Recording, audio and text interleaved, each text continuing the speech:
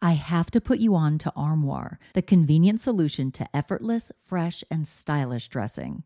With an Armoire membership, you can curate the perfect wardrobe with high-quality, unique brands tailored specifically to your taste. Simply take a 5-minute style quiz, select items from your personalized closet, then your chosen styles arrive at your doorstep in as little as 2 days. When it's time for a wardrobe refresh, just swap out your current pieces for new-to-you styles. I go from professional to the carpool pickup line, so I need a diverse wardrobe. With Armoire, I always have something fresh and on trend for any occasion, without the clutter. I recently edited my wardrobe to staple pieces only because Armoire allows me to add new pieces monthly and return them just in time for me to do it all over again. And by renting rather than constantly buying new clothes, I'm contributing to sustainability. Armoire is currently helping me through my chic era with all the high fashion and edgy options that I am loving. And the empowering aspect of supporting a women-founded and women-led business is so cool. With their personalized styling suggestions and diverse designer offerings, Armoire has helped me define and refine my personal style, even as trends evolve and my body changes. Whether it's a date night, a professional event, a formal affair, or just a trip to the grocery store, Armoire ensures that I am always dressed to impress effortlessly. Right now, my listeners can give Armoire a try and get up to 50% off their first month. That's up to $125 off. Just visit armoire.style/murderish. That's armoire.style, ARMOIRE.style/murderish to get up to 50% off your first month and never worry about what to wear again. Try Armoire today. Hey guys, CrimeCon is only a few days away. I'll be there in person on Podcast Row. I hope to see a lot of you there or even through their virtual access to the event. Head over to crimecon.com for details and to buy a pass. I hope some of you can join the fun and I'd love the opportunity to meet you. That's crimecon.com for details. Now, on with the show. The opinions expressed in this episode do not necessarily reflect those of the Murderish podcast. Sensitive topics are discussed. Listener discretion is advised. For over 45 years, the disappearance of controversial Teamsters leader Jimmy Hoffa has been one of America's most infamous and iconic unsolved mysteries. Finding his remains has become something of a modern-day treasure hunt, akin to the legend of the Holy Grail, shrouded in myth and mystique. The idea that Hoffa's remains are still out there, just waiting to be found, has fueled many people to devote their lives and their careers to the search, to finding the truth behind why and how he vanished in the summer of 1975. Many investigations have been conducted throughout the years, some of which are still ongoing today. These investigations make it abundantly clear that the mafia was responsible for Hoffa's disappearance. But exactly who was involved and how it all went down and why it happened are all questions that still do not have definitive answers. And what exactly happened to Hoffa's body? That is the question that has captivated the world for decades. Dozens of theories have arisen over the years, but none of them have panned out, which has only perpetuated the legend and kept the search alive. Whatever the truth is, Hoffa's family has given up hope that he will ever be found, because most of the people believed to be involved in his disappearance are dead, having taken the truth to their graves. And the few who are still alive are holding firm to the mafia code of silence. This is Jamie, and you're listening to Murderish. Join me as I walk you through one of America's most iconic true crime mysteries, the disappearance of Jimmy Hoffa.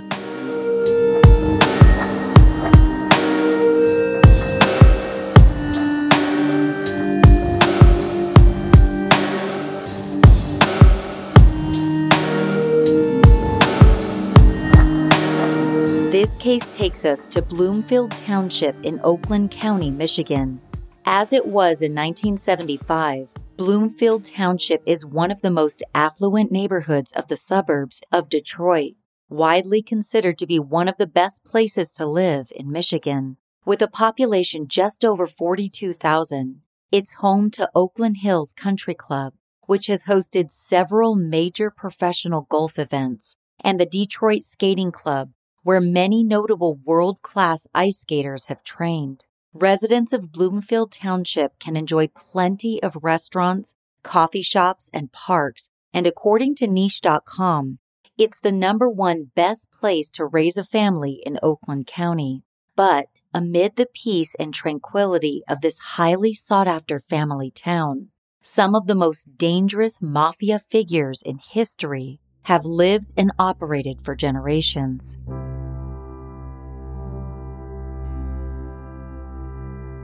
Jimmy Hoffa was officially reported missing on the morning of July 31, 1975, by his wife, Josephine.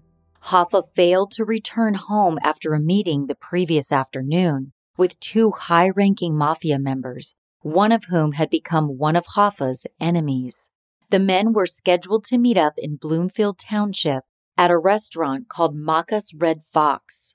Josephine reported that her husband had been uncharacteristically nervous when he left for the meeting on July 30th at about 1:15 p.m., and that he called her around 2:15 p.m. to complain that he had been stood up. The last thing Hoffa ever said to his wife was that he would be home by about 4 to cook her a steak dinner on the grill.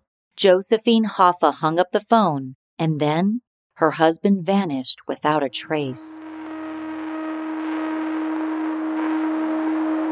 James Riddle Hoffa, or Jimmy, was born in Brazil, Indiana on February 14, 1913, to John Hoffa and Viola Riddle.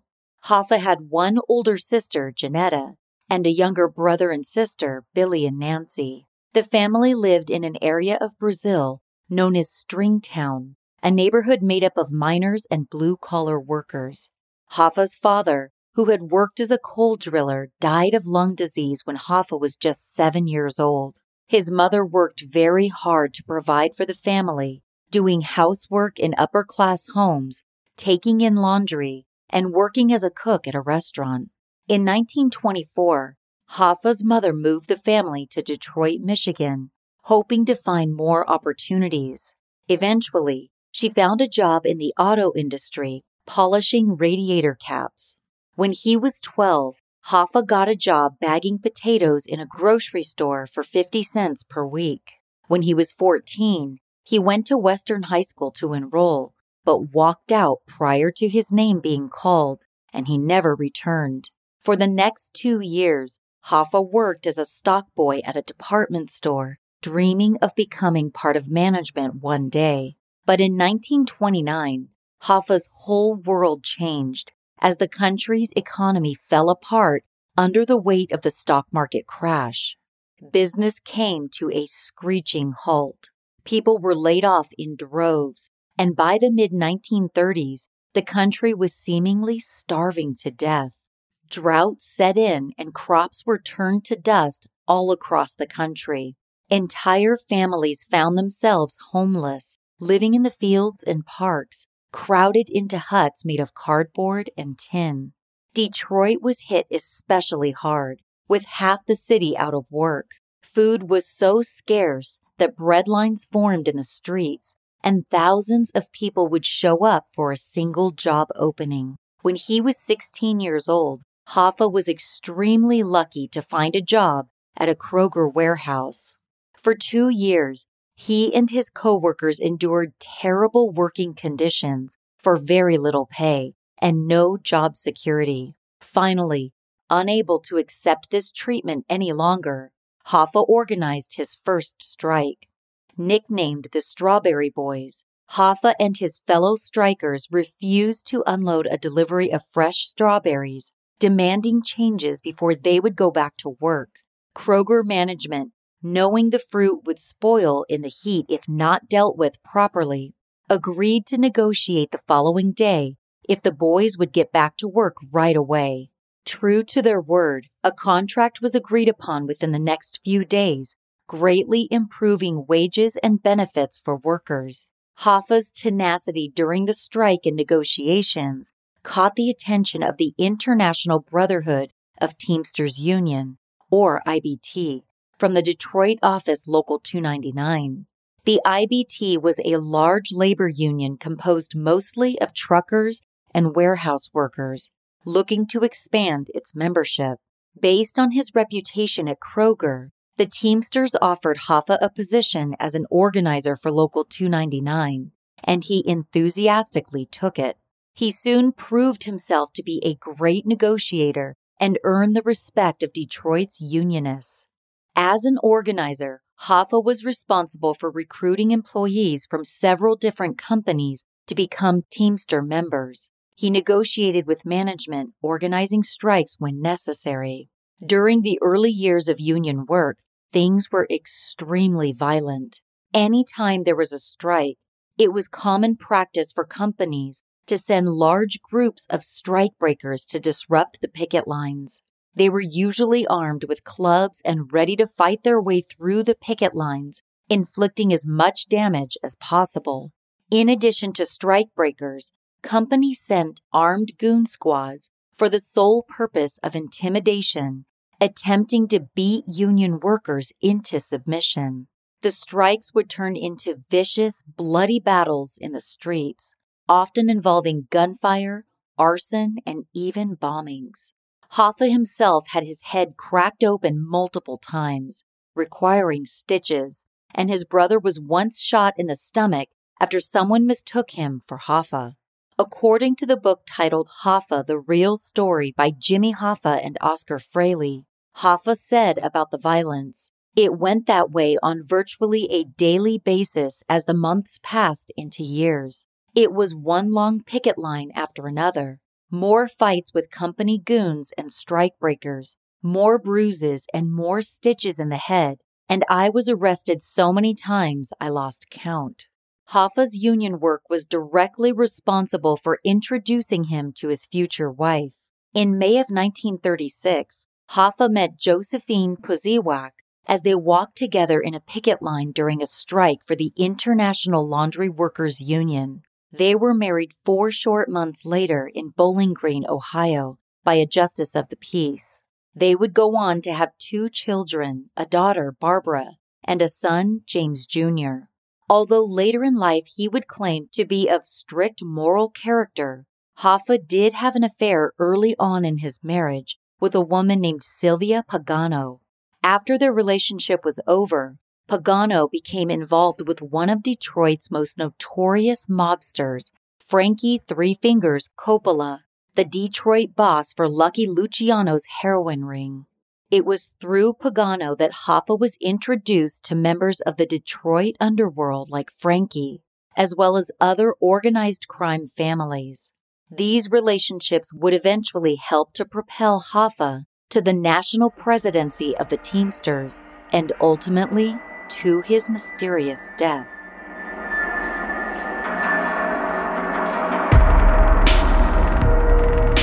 Okay, for all of you men who don't want to look like a basic dude wearing a standard wedding band, you know, the one every other guy is wearing, check out Manly Bands. Manly Bands makes really cool and unique wedding bands made out of interesting materials like wood, antler, steel, dinosaur bone, and even meteorites. Manly Bands even has a curated collection for whiskey lovers, like my husband. Their Jack Daniel's Whiskey Barrel collection has wedding bands made out of wood from actual whiskey barrels. It's really easy to order, and make sure you get the right sized ring the first time around.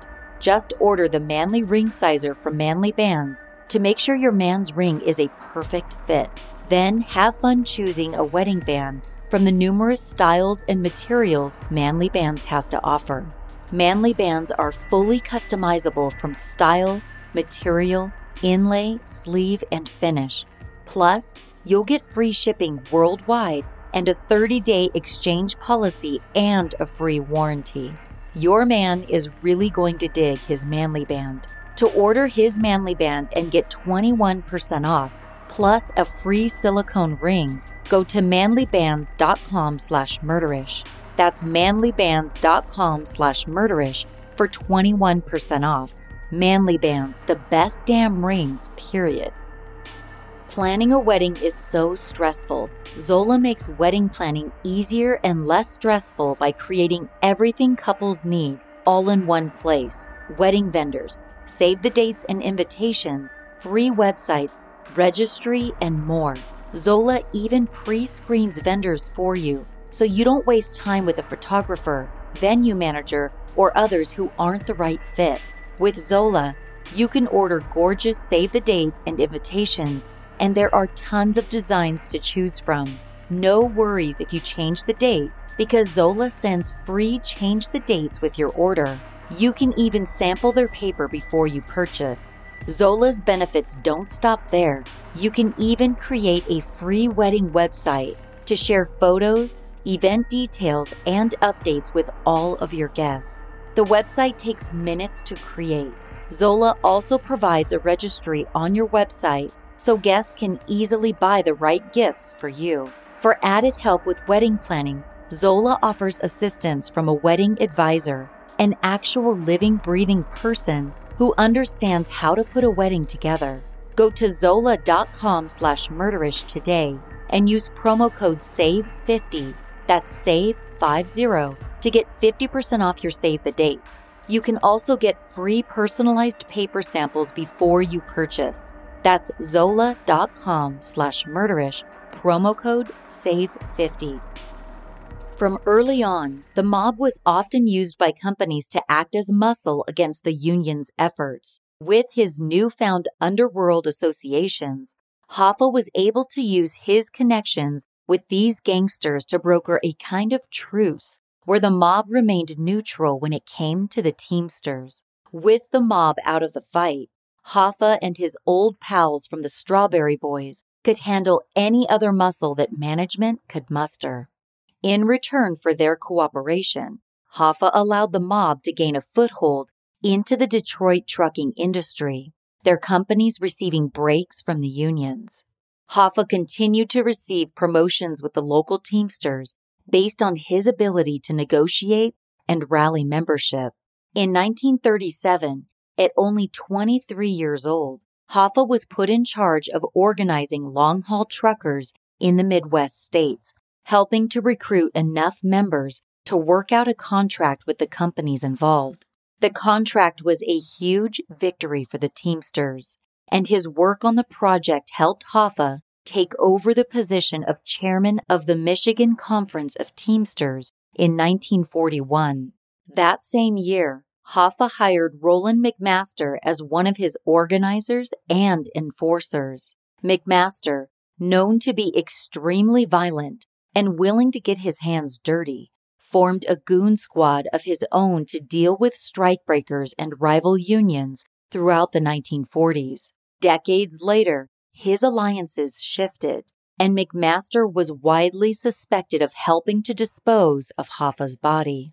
In 1941, a battle for turf erupted with a rival union, Congress of Industrial Organizations, or CIO. Their men proved to be too tough for McMaster's goon squad to handle. In a move that would forever change the direction of his life, Hoffa reached out to his mafia friends for help with the CIO issue. The Detroit Mafia gave Hoffa the necessary muscle to defeat his rivals and protect Teamster turf. Because of their success and the positive response from union members at the victory, Hoffa continued to use his underworld friends on a regular basis moving forward. According to Dan Moldea, investigative journalist, author, and the world's foremost expert on all things Hoffa, the victory was a tragedy for the American labor movement. The CIO's defeat, brought about by Hoffa's ringers, became the major factor in his rapid plunge from union reformer to labor racketeer. His pact with the underworld, no matter how tenuous at the time, took him out of the running as a potentially great leader of the Teamsters rank and file. This according to Dan Moldea's book titled Hoffa Wars, The Rise and Fall of Jimmy Hoffa. Before long, some of the Mafia's most notorious members were voted into Teamsters local presidencies and beyond. By 1946, Hoffa was named the president of Local 299, becoming a major player and reputed tough guy within the union, his influence and reputation reaching well past Detroit. Hoffa had become quite famous. His face was more recognizable than most movie stars of the time. In the early 1950s, members of the Detroit Mafia began to find their way into legitimate businesses with Hoffa's help. Given union protection, the Mafia gained monopolies in the various industries through threats and intimidation. By the mid-1950s, Hoffa and his union partners, including the Mafia, had either destroyed or purchased their competition. In 1952, Hoffa became the national vice president of the IBT. During that time, he began making questionable personal purchases and investments with member pension funds or directly from union treasuries, making himself a very rich man. In 1955, Hoffa helped set up the Central States Pension Fund with Alan Dorfman, a financier and insurance agency owner with connections to the Chicago Mafia. The mob's bank, as the pension fund came to be known, was used to furnish loans to Mafia members in order to finance the building and purchase of many Las Vegas casinos beginning in 1958. Casinos such as the Dunes, the Fremont, the Stardust, Circus, the Tropicana, the Aladdin, and Caesar's Palace were all financed with Teamsters' pensions without their knowledge. However, though such business investments were not sanctioned by union members, they were responsible for Teamster pensions being much higher than those of other labor unions. In 1957, Hoffa was elected national president of the IBT. With its membership over 2 million strong, Hoffa was now the boss of his own family, nearly indistinguishable from his Mafia counterparts. In 1957, the U.S. Senate formed a committee in order to investigate labor union corruption.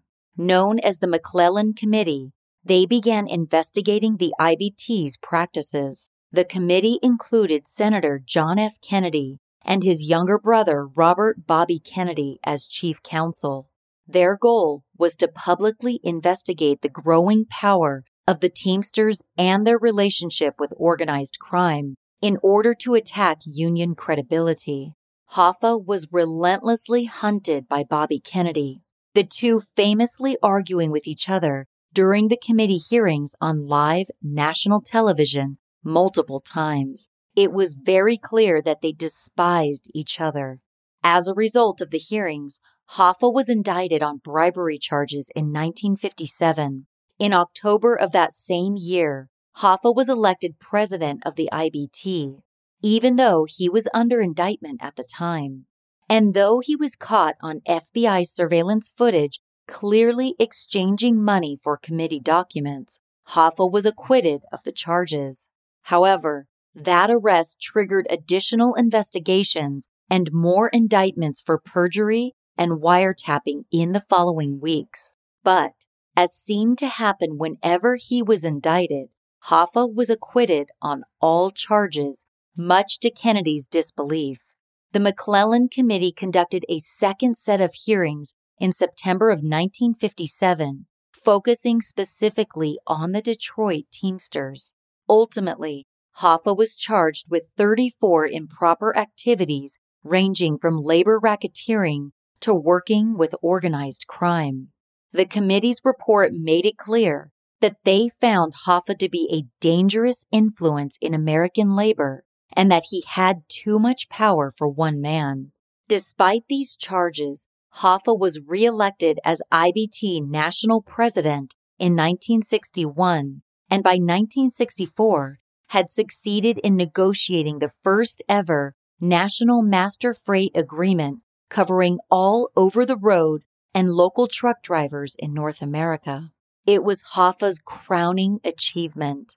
Shortly thereafter, Hoffa was indicted for jury tampering in Tennessee for bribing a grand jury member during a 1962 conspiracy trial in Nashville. He was convicted on March 4, 1964, and sentenced to 8 years in prison. On July 26, 1964, Hoffa was also convicted of conspiracy and mail and wire fraud for improper use of the Teamsters Pension Fund in a second trial that took place in Chicago. He was sentenced to another 5 years in prison to be served consecutively. Hoffa was re-elected for a third term and continued to operate as Teamsters president while he spent the next 3 years out on bail, appealing his convictions all the way up to the U.S. Supreme Court. His fight, however, was unsuccessful, as none of his convictions were overturned. Hoffa entered the Lewisburg Federal Penitentiary in Pennsylvania on March 7, 1967. Coincidentally, local 560 president and New Jersey Mafia captain Anthony Tony Provenzano, one of Hoffa's allies, was in prison there at the same time.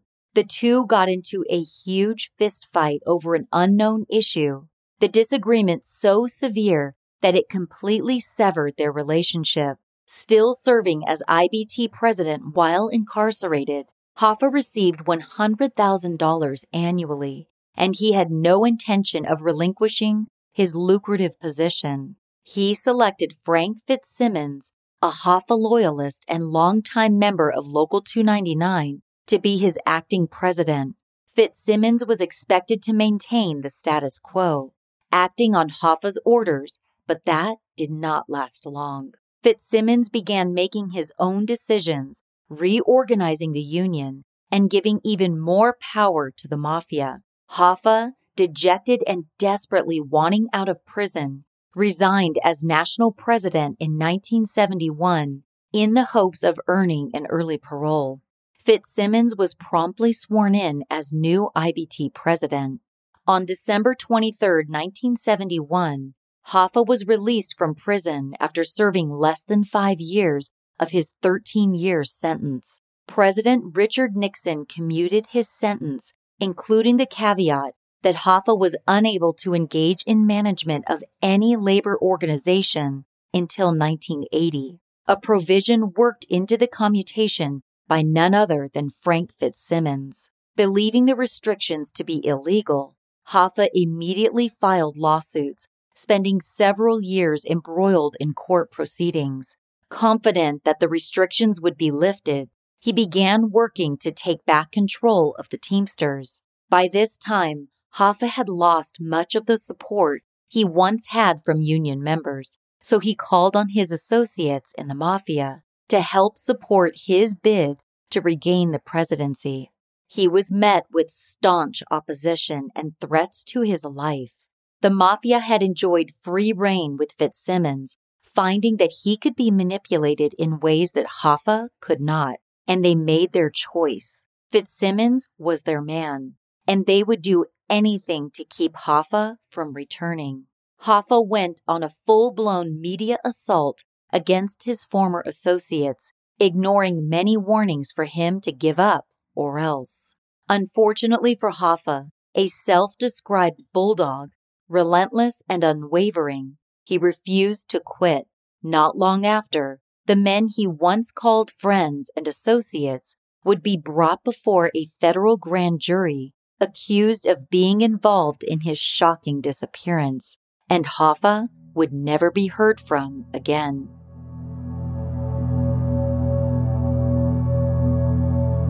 The initial investigation into Hoffa's disappearance was handled by local Bloomfield Township authorities, who responded after Hoffa's wife, Josephine, reported him missing on the morning of July 31st, 1975. By 7 o'clock that evening, the FBI had been called in to assist, along with the Michigan State Police. On August 5th, the FBI assumed full command of the investigation and began extensive interviews surrounding the case, presuming that Hoffa was already dead. The FBI interviewed Hoffa's friends and family and delved into the Teamsters and his mafia associates. What they were able to piece together was a complicated, well-thought-out plot to kill Hoffa, including several moving parts misdirection, and secrecy at a level not seen before. On July 30th, 1975, at about 1 p.m., Hoffa left his home in Orion Township en route to Macca's Red Fox restaurant in Bloomfield Township for a sit-down meeting with Tony Giacalone, known as Tony Jack, street boss of the Detroit Mafia, and Anthony Provenzano, captain of the New Jersey faction of the New York Genovese crime family. Hoffa was possibly expecting Lenny Schultz to be at the meeting as well, having been a longtime labor consultant, mafia associate, and go-between for Hoffa and Tony Giacalone. The men were supposedly meeting to hash out a disagreement between Hoffa and Provenzano, who were once allies but had become bitter enemies in the 1960s. Tony Giacalone was to act as a mediator because he knew both Hoffa and Provenzano well, having married into the Provenzano family. It's unknown exactly what the disagreement was about, but no matter the case, Hoffa knew that if he wanted to regain the presidency, he needed Provenzano's support and Teamster votes. The FBI also theorized that Provenzano could have been a lure to get Hoffa out into the open for another reason. Hoffa had made a deal with the government to get his restrictions on union management lifted, becoming an FBI informant as he relentlessly pursued the Teamster presidency. Just before his disappearance, Hoffa was scheduled to testify in front of the U.S. Senate during the Church Committee hearings on government intelligence activities. It was believed that he was going to testify as to his knowledge of and involvement in the assassination of President Kennedy. The FBI had already determined that he had the means, motive, and opportunity to carry out the assassination, so it was clear that Hoffa had information to give. The two mafia bosses who were also allegedly involved in the assassination and set to testify prior to Hoffa were executed before speaking to the committee. The FBI believed that the mafia needed to take out Hoffa before he divulged too much information. It was the organization's belief that a hit on Hoffa was authorized at the highest levels of La Cosa Nostra, most likely by Russell Buffalino, acting boss of the Genovese crime family, who then gave the contract to Provenzano. According to interviews with Josephine Hoffa, Hoffa Jr., and Hoffa's best friend, Louis the Pope Linteau, Hoffa had been approached several times in the weeks leading up to his disappearance by Tony Giacalone and his brother Vito Billy Jack Giacalone, also a captain in the Detroit Mafia. The Giacalone brothers were well known to Hoffa, as they were his mafia contacts for many years. They had been trying to get Hoffa to sit down with Provenzano and work out their differences, but Hoffa continually refused to meet. There was no indication as to why he decided to go ahead with the meeting that fateful July afternoon. Hoffa's datebook showed a note written in his handwriting that indicated a meeting on July 30th with Tony G at the Red Fox at 2 p.m.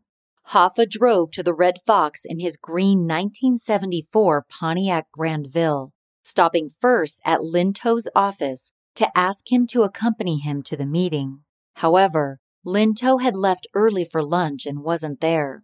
Hoffa left a message with Linteau's secretary, letting him know that he was on his way to meet with Tony Giacalone, Provenzano, and Schultz at the Red Fox. Hoffa arrived at the Macca's Red Fox and was observed by several people in the parking lot, some of whom stopped to have conversations with him and shake his hand. At about 2:30 p.m., no one had shown up to the meeting, and a visibly frustrated Hoffa left the Red Fox and walked to a payphone in the shopping center directly behind the restaurant. He called Linteau first, and then Josephine, telling them that Tony G stood him up and that he was leaving the restaurant. This was the last time Hoffa ever spoke to anyone. He then walked back to his car in the Red Fox parking lot, where witnesses observed a maroon sedan with 3 unknown males inside pull up to him at about 2:45 p.m. Hoffa appeared to willingly get inside the vehicle and it drove off, nearly hitting a truck as it exited the parking lot.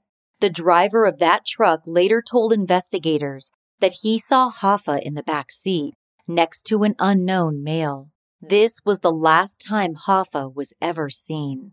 It is believed that Hoffa was murdered shortly thereafter at a location close by, and then his body was disposed of.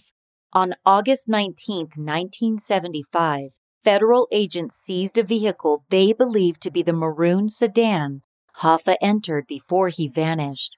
The vehicle, owned by Tony Giacalone's son, Joseph Joey Jack Giacalone, was a brand new maroon 1975 Mercury Marquis. Police dogs found Hoffa's scent in the back seat and the trunk of the vehicle. This indicated that Hoffa had been in the vehicle, most likely in the back seat, while he was alive, and then in the trunk as his dead body was transported. A Remington Wingmaster 12-gauge pump shotgun was located in a black case inside the trunk, along with a case of 12-gauge shotgun shells. Numerous 38 and 22 caliber bullets were found inside the glove compartment, and a black leather pistol holder was found under the driver's seat. On September 19th, an FBI laboratory report confirmed that a single 3-inch brown head hair was located on the rear seat backrest of the vehicle, and it had similar characteristics to hairs taken from Hoffa's personal hairbrush. The vehicle was put into an FBI evidence storage facility where it remains to this day. On the morning of Hoffa's disappearance, the vehicle had been driven by Hoffa's surrogate son, Chucky O'Brien, whose mother was Hoffa's one-time mistress, Sylvia Pagano. O'Brien spent much of his life living with the Hoffas and at one time was very close to Jimmy Hoffa. At the time of Hoffa's disappearance, however, the two were not speaking. O'Brien didn't have a car of his own, so he borrowed Joey Giacalone's that morning in order to deliver a 40-pound freshwater salmon to Teamster Union official Bobby Holmes. The fish leaked blood onto the rear seat of the car, so after dropping off the fish at the Holmes residence, O'Brien took the vehicle to a car wash to clean the interior. At about 2:15 p.m., O'Brien returned the freshly washed car to the Giacalone brothers' headquarters located at the Southfield Athletic Club in Southfield, Michigan. The club, owned by Lenny Schultz, was only 5 miles south of the Red Fox.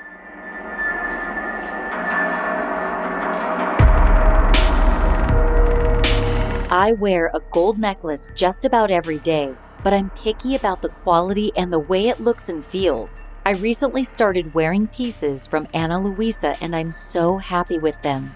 I have 3 Ana Luisa necklaces and I've worn all of them several times to date nights, a sporting event, and out running errands, and I have to say, they're so comfortable and stylish. I've even layered 2 of the necklaces together for an elevated look. My Ana Luisa necklaces pair so well with a t-shirt and jeans or a cocktail dress for a night out. I was so excited to partner with Ana Luisa on Murderish because the exceptional quality of their pieces and their sustainable mission with regard to carbon emissions. 100% of carbon emissions related to Ana Luisa's product's life cycle are offset, which shows they truly care about our planet. Ana Luisa backs up their products with a 365-day warranty, so you know quality is top of mind. Jewelry starts at just $39, and Murderish listeners can get 10% off all products by going to analuisa.com/murderish. That's ANALUISA.com/murderish for 10% off. I highly recommend this company and their timeless jewelry. Treat yourself or someone you love. Go to analuisa.com/murderish for 10% off. That's ANALUISA.com/murderish for 10% off. 2020 was a rough year for many of us. The pandemic and politics weighed heavy on everyone. If you're still feeling the negative mental effects of last year, therapy can be a great tool to turn the corner and leave the past behind. Talkspace allows you to speak with a licensed therapist from the comfort of your own home. Through the Talkspace platform, you can send and receive unlimited messages with your therapist 24/7. And don't worry about privacy, because Talkspace uses the most up-to-date encryption technology to store your information and comply with HIPAA regulations. Not only do you not have to leave your house to get therapy, Talkspace costs so much less than in-person therapy. Talkspace therapists are available to speak with you about depression, anxiety, substance abuse, trauma, anger management, relationship issues, food and eating, and more. As a listener of this podcast, you'll get $100 off your first month with Talkspace. To match with a licensed therapist today, go to Talkspace.com. Make sure to use the code MURDERISH to get $100 off your first month and show your support for the show. That's Murderish and Talkspace.com. Are you tired of battling through the dreaded pre-period week or struggling with menopause symptoms? It's time to reclaim control with Estro Control. When I'm not feeling like myself, I'm not able to show up as my best self for my family, my friends, or my podcast team. Luckily, I found Estro Control. The formula is designed to make that time of the month a breeze so you can finally feel like yourself again. And for those battling through menopause or perimenopause, Hormone Harmony is here to help. With their science-backed adaptogenic blend, you can conquer hot flashes, low moods, poor sleep, and more. Happy Mammoth, the company behind Hormone Harmony, is dedicated to making women's lives easier, and that means using only science-backed ingredients that have been proven to work for women.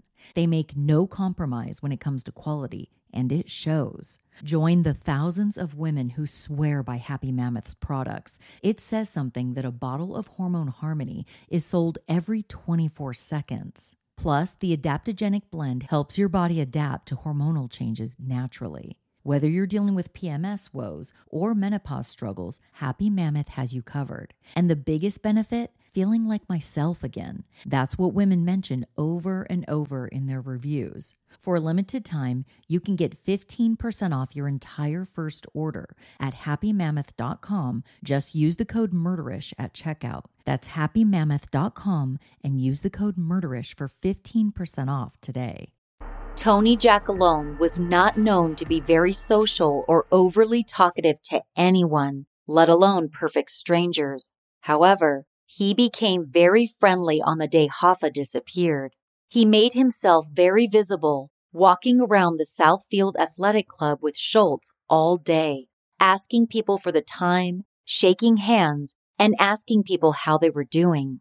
Tony told the FBI that he did not have any kind of meeting scheduled with Hoffa that day, but the FBI had already confirmed that such a meeting had been set into motion.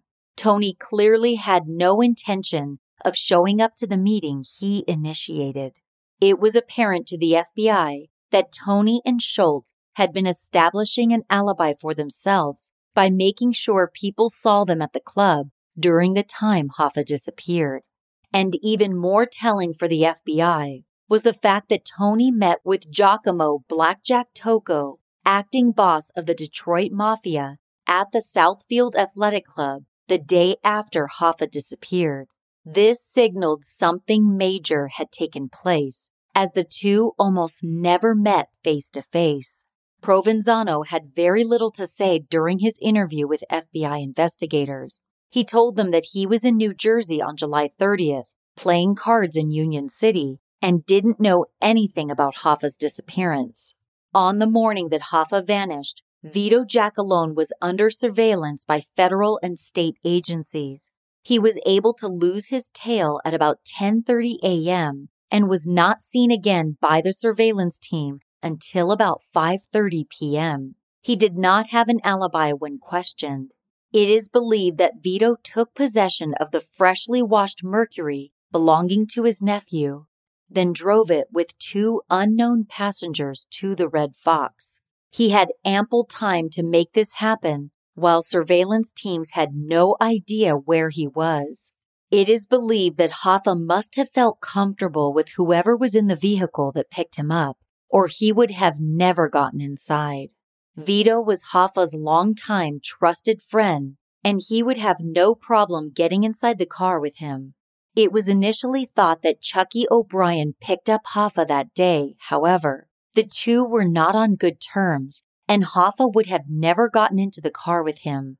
Also, the mafia considered O'Brien to be something of a buffoon and never would have trusted him with something so sensitive. The FBI eventually came to believe that O'Brien was nothing more than a pawn used by the mafia for misdirection. On August 6, 1975, Roland McMaster was interviewed by the FBI. The longtime Teamster legbreaker and former ally to Hoffa was immediately suspected when Hoffa went missing. The FBI knew that McMaster always desired to control Local 299, something Hoffa was adamantly against, and he had a long history of violence associated with the Detroit office. In addition, just days after Hoffa disappeared, investigative journalist Dan Moldea received information from a source that McMaster was involved in the disposal of Hoffa's body. When interviewed, McMaster claimed that he had been at his farm, the Hidden Dreams Ranch in Wixom, Michigan, all day on July 30th and knew nothing about Hoffa's disappearance. A federal grand jury was convened in Detroit on September 2, 1975. More than 50 witnesses were called, including Provenzano, Tony Giacalone, Vito Giacalone, Roland McMaster, Chucky O'Brien, and Frank Sheeran, an associate of Russell Buffalino. Most of the men refused to answer questions, taking the fifth against self-incrimination. The grand jury lasted through December, but it did not result in any charges or indictments being filed. On November 5, 1975, an FBI informant, Ralph Picardo, a former driver for Provenzano, who was serving time in a New Jersey prison for second-degree murder, told FBI officials that he had information about Hoffa. Picardo was already a vetted informant, having previously provided accurate information regarding another case. According to Picardo, Stephen Andretta visited him in prison a few days after Hoffa disappeared and admitted that he and his brother, Thomas Andretta, as well as two other brothers, Salvatore Sally Bugs and Gabriel Gabe Bugs Briguglio, were involved in Hoffa's murder. All four men were soldiers in the Genovese crime family and Provenzano's most trusted associates. They were also New Jersey Teamsters associated with Local 560. Picardo claimed that Stephen Andretta told him Hoffa had been murdered in Detroit, stuffed into a 55-gallon drum, and then shipped to New Jersey by Gateway Transportation Company. Interestingly, Gateway Transportation was already on the FBI's radar, as Roland McMaster was part owner of the company, along with his brother-in-law, Stanton Barr. McMaster had already pleaded the fifth during the federal grand jury hearings regarding this connection to Hoffa. According to Picardo, Stephen Andretta claimed that he was not present in Detroit for the murders, but that he stayed in New Jersey to provide an alibi for Provenzano. This was verified when Provenzano claimed he was playing cards with Stephen Andretta during an August 4th interview with the FBI. Picardo was not told the identity of Hoffa's killer, but he told the FBI he knew of a failed hit on Hoffa, ordered by Provenzano in late 1973 or early 1974, and that it was specifically contracted to Sally Bugs. Picardo also told the FBI that though he was not told the location of Hoffa's remains, he knew from personal experience that after Provenzano had someone whacked, their bodies usually wound up in a 55-gallon oil drum and buried in a New Jersey landfill called Brothers Moscato Dump, a.k.a. the PJP landfill.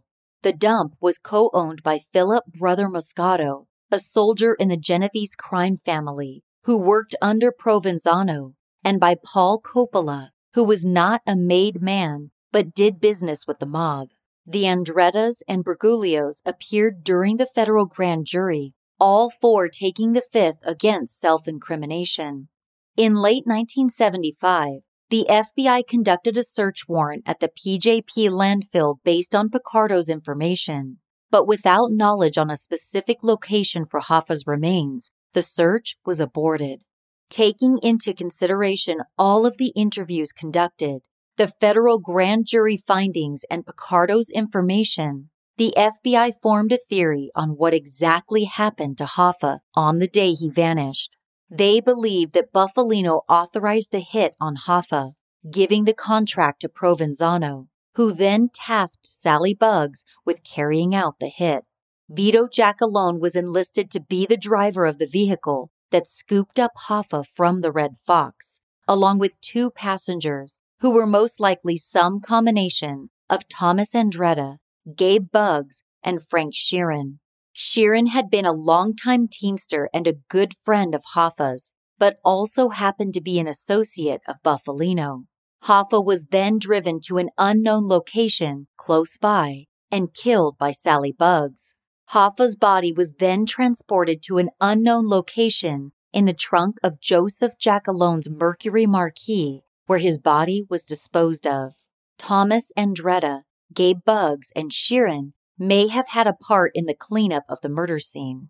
The FBI believed that it was most probable that Hoffa's body was taken to Central Sanitation, a Detroit Mafia-owned trash company, where he was placed in an incinerator and burned to ashes. Curiously, Central Sanitation burned to the ground a few months after Hoffa disappeared, and no evidence of his having been there was ever found.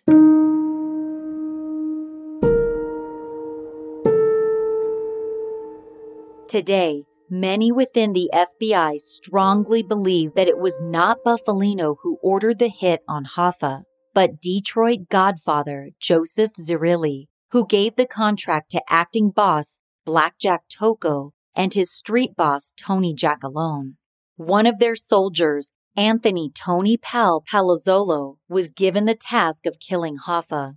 This theory is based on recordings taken in the 1990s, where Palazzolo bragged about killing Hoffa on an FBI wire. In addition, in 2012, an informant told the FBI that Palazzolo beat and strangled Hoffa to death. In 2004, Frank Sheeran's story was memorialized in a book called I Heard You Paint Houses. In the book, which became the basis for the award-winning film The Irishman, starring Robert De Niro, Sheeran claimed to have killed Hoffa after Chucky O'Brien drove him to a house on Beaverland Street in Detroit, about 20 minutes from the Red Fox. That same year, in response to his confession, the floorboards of that house were pulled up and traces of blood were found. However, they were not a DNA match for Hoffa. Sheeran's story, as well as the portrayal in The Irishman, has been proven to be completely false, a dying man's last-ditch effort to earn a book deal and some money for his family. The claims in the book contradicted previous statements he gave during interviews throughout the years and didn't match up with what was known about the day Hoffa disappeared. Also, several mafia figures have said that Sheeran had no part in Hoffa's actual murder. Around 2008, Detroit mafia expert, author, and filmmaker Scott Bernstein began supporting a theory about where Hoffa was murdered. Bernstein believed, based on his extensive knowledge of the Detroit Mafia and information from his sources, that Hoffa was most likely killed at the home of Detroit Mafia soldier Carlo Licata. The house, known as the House on the Hill, was a 5-minute drive from the Red Fox and a place Hoffa had met the Giacalone brothers several times before. Hoffa would not have found it unusual to be driven to Licata's home. The house was also perfectly placed, located off the road away from prying eyes. Licata, who also happened to be the brother-in-law of Blackjack Tocco, died under suspicious circumstances at the house on the 6-year anniversary of Hoffa's disappearance, shot twice in the chest, most likely the victim of a mafia hit from his own family. In 2020, an informant came forward with information that Hoffa had been murdered at the home of Lenny Schultz, one of the men Hoffa was set to meet on the afternoon he vanished, and the owner of the Southfield Athletic Club. The house was a 5-minute drive from the Red Fox and, per grand jury testimony, had been previously used as a kill spot for the mafia. The informant, a former driver for Schultz, said that Schultz confessed to him in the 1990s that Hoffa was murdered in his kitchen, that Hoffa had been strangled, and his body had been given to Roland McMaster for disposal. Incidentally, Schultz's home was just a short drive up the road from McMaster's farm, the Hidden Dreams Ranch. Though many people believe that Hoffa's body was incinerated or otherwise destroyed shortly after he was murdered, there are others who firmly believe that Hoffa's body was buried. One of these people is investigative journalist and Hoffa expert Dan Moldea. Moldea, who has interviewed nearly every person who was believed to be involved in Hoffa's murder, was able to conduct a series of interviews with Philip Brother Moscato between 2007 and 2014.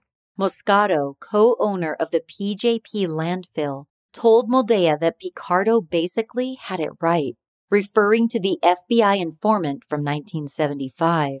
He said that Vito Giacalone was the driver of the car that picked up Hoffa at the Red Fox. Sally Buggs killed Hoffa, and then Hoffa's body was indeed buried in his 87-acre New Jersey dump.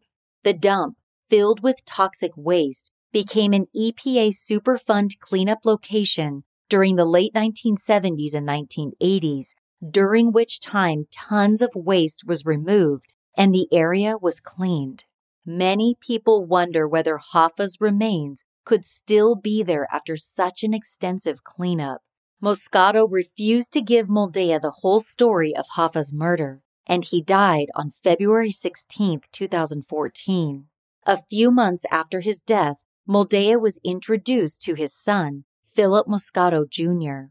Moldea interviewed Moscato Jr. from 2014 to 2019, during which time he explained that his father had given him information about Hoffa's murder and the location of his body just days before he died. Moscato Jr. said unequivocally that Sally Buggs killed Hoffa, but he refused to give the rest of the story. Moscato Jr. was apparently looking for a deal with the production company before revealing everything. Moldea was able to glean that after Ralph Picardo informed the FBI about where Hoffa was taken back in 1975, Moscato Sr. was ordered to move Hoffa's body from the PJP landfill and relocate it with the help of Vinnie Ravo, who was a New Jersey mobster and business owner. But Moscato Jr. would not reveal where the body was moved to. Moldea did some investigative work and found a location that fit with what little information Moscato Jr. gave about the burial spot. All signs pointed towards the parking lot of a golf club in Carlstadt, New Jersey, bordering the Hackensack River, and once owned by an attorney who represented both Ravo and Moscato Sr. Moscato Jr. refused to verify if this was the correct location without getting some kind of compensation first. Moldea and Fox News investigative reporter Eric Shawn, who had been investigating the Hoffa mystery for nearly 2 decades, began to work together to try to get the full story from Moscato Jr., an endeavor that is still ongoing today. To this date, he has refused to take a polygraph test or sign an affidavit regarding the facts he claims to know, 2 things Moldea pushes for when working with sources. Though Moscato Jr. would not fully cooperate with these requests, another source emerged who had no problem complying.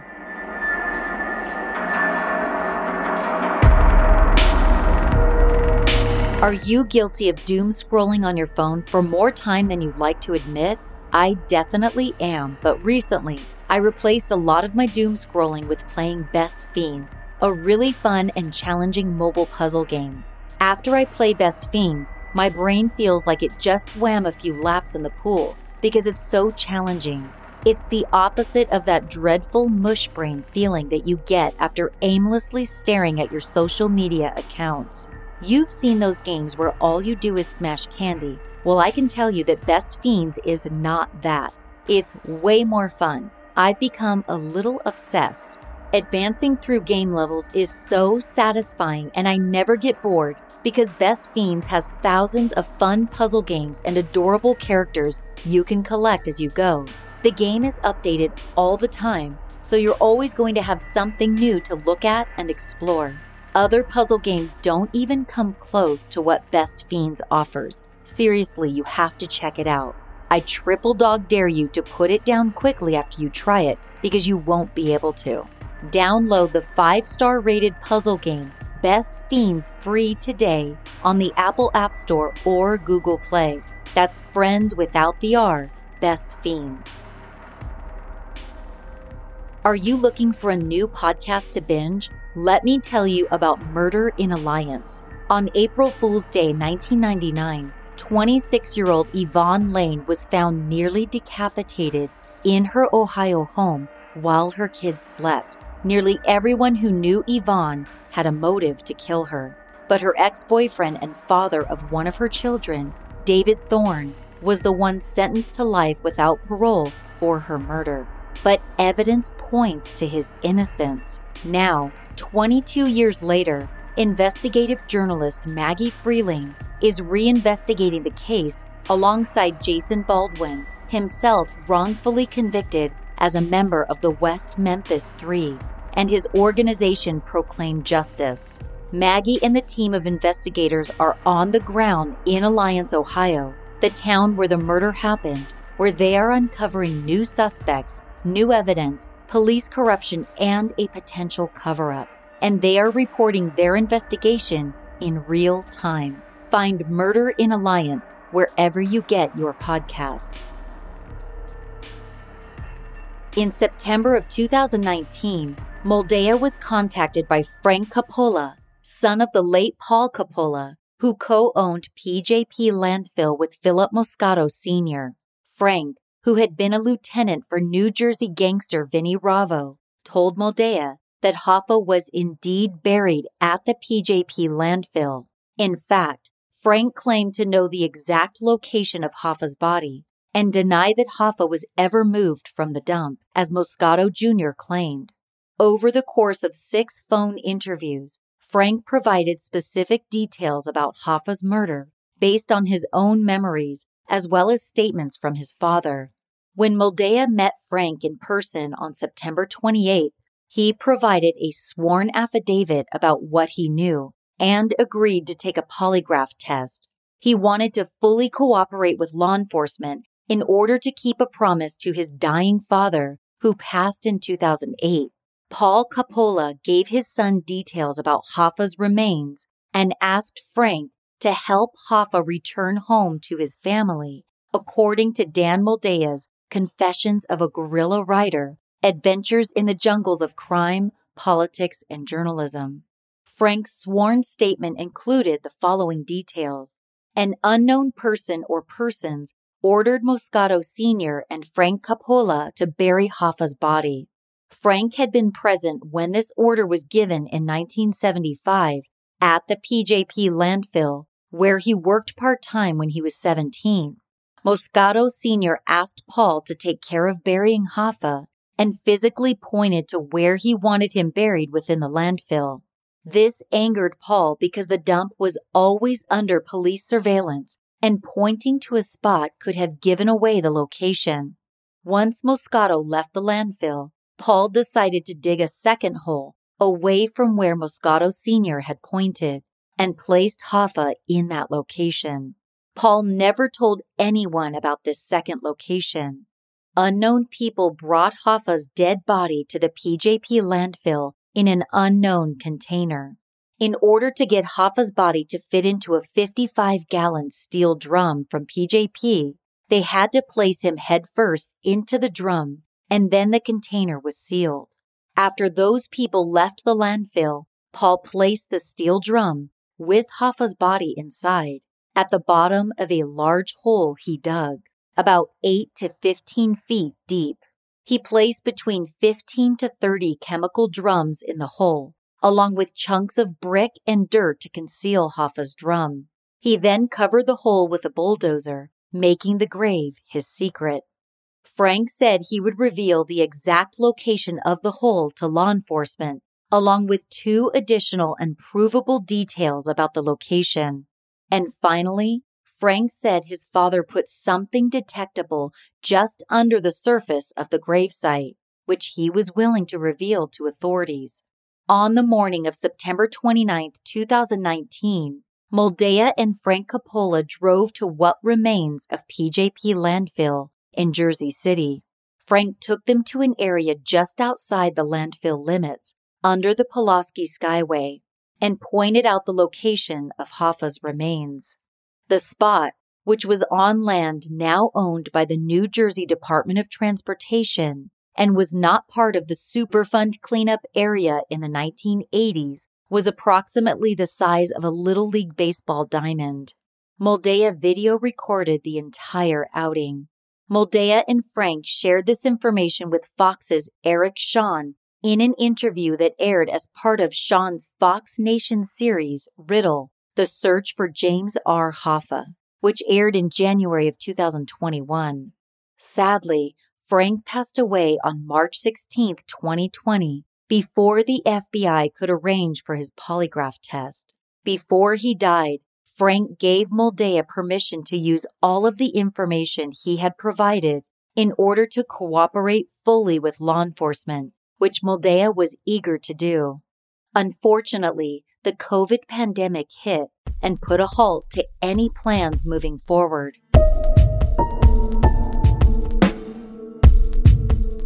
Since the day Hoffa disappeared, there have been dozens of excavations and searches for his body. In September of 1975, investigators spent 3 days digging up a farm in Waterford Township, Michigan, after receiving a tip from a mafia informant. No evidence on Hoffa's remains were found. In October of 1975, FBI agents searched the trash compactor at the Rally House restaurant, which was mob-owned and only 5 minutes from the Macus Red Fox. A tip suggested Hoffa had been taken there after he was murdered, but again, no evidence was found to support this. In July 2003, after an informant claimed Hoffa's body was buried under an above-ground pool at his former home in Hampton Township, Michigan, investigators destroyed the pool and dug beneath it. Nothing was found, and the county had to pay for a new pool for the current residents. In May 2006, the FBI searched the Hidden Dreams Ranch, the farm once owned by Roland McMaster. An informant claimed he saw men burying Hoffa's body there in 1975. The FBI demolished a 100-foot barn in the process of their search and called in geologists, archaeologists, and other experts.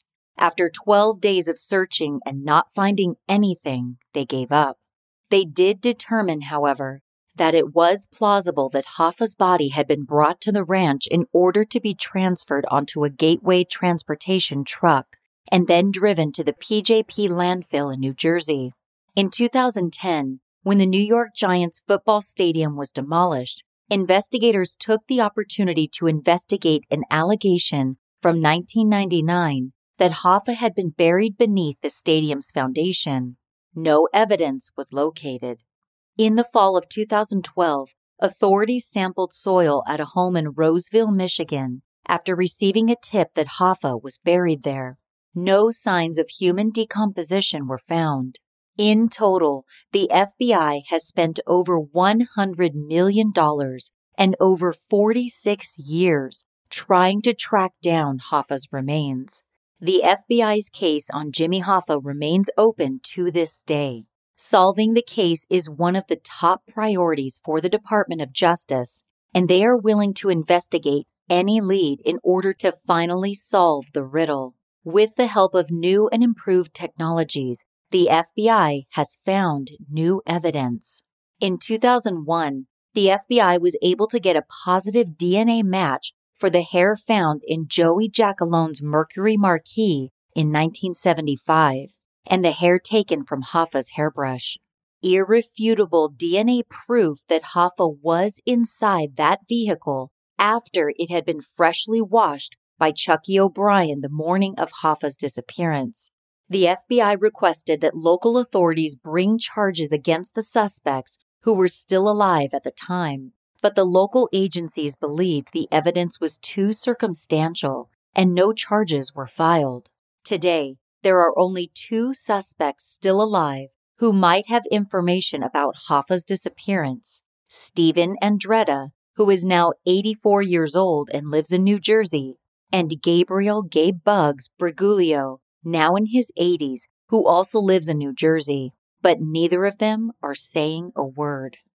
In January of 2021, Dan Moldea and Eric Shawn, acting on the information provided by Frank Coppola, brought Fox Nation camera crews and ground-penetrating radar, or GPR, to the spot Coppola pointed out to Moldea in 2019. The GPR data showed evidence of multiple large, round metal objects resembling steel drums buried 8 to 10 feet below the surface. This was consistent with the information Paul Coppola told his son before he died in 2008. As of the writing of this episode, the FBI could be poised to search this location in the coming months. In addition to the PJP landfill site, it is rumored that in the coming months, the FBI will also be searching the parking lot site in Carlstadt, New Jersey, where Moscato Jr. claims Hoffa's body is located, as well as a new location just across the border into Canada that could have involved Tony Palazzolo. The summer of 2021 is shaping up to be a promising time for those who have worked tirelessly to solve the mystery and close the case on Hoffa once and for all.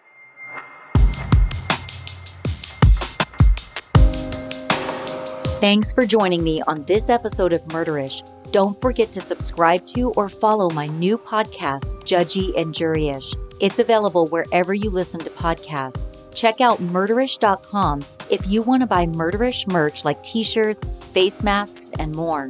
If you can't get enough Murderish, subscribe to our Patreon service to get immediate access to bonus content only available to Patreon subscribers. There's a link to go behind the scenes and become a Patreon subscriber at murderish.com.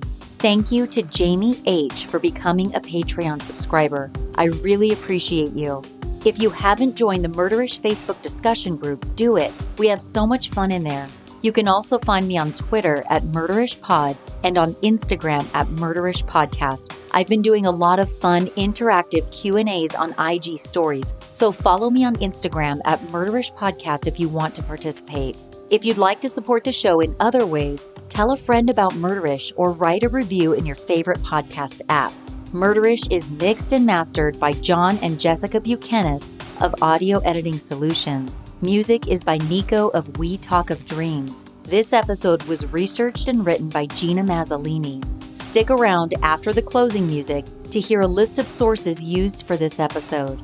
As always, Ishers, thank you for joining me on another episode of Murderish. And remember, listening to this podcast doesn't make you a murderer. It just means you're murder-ish.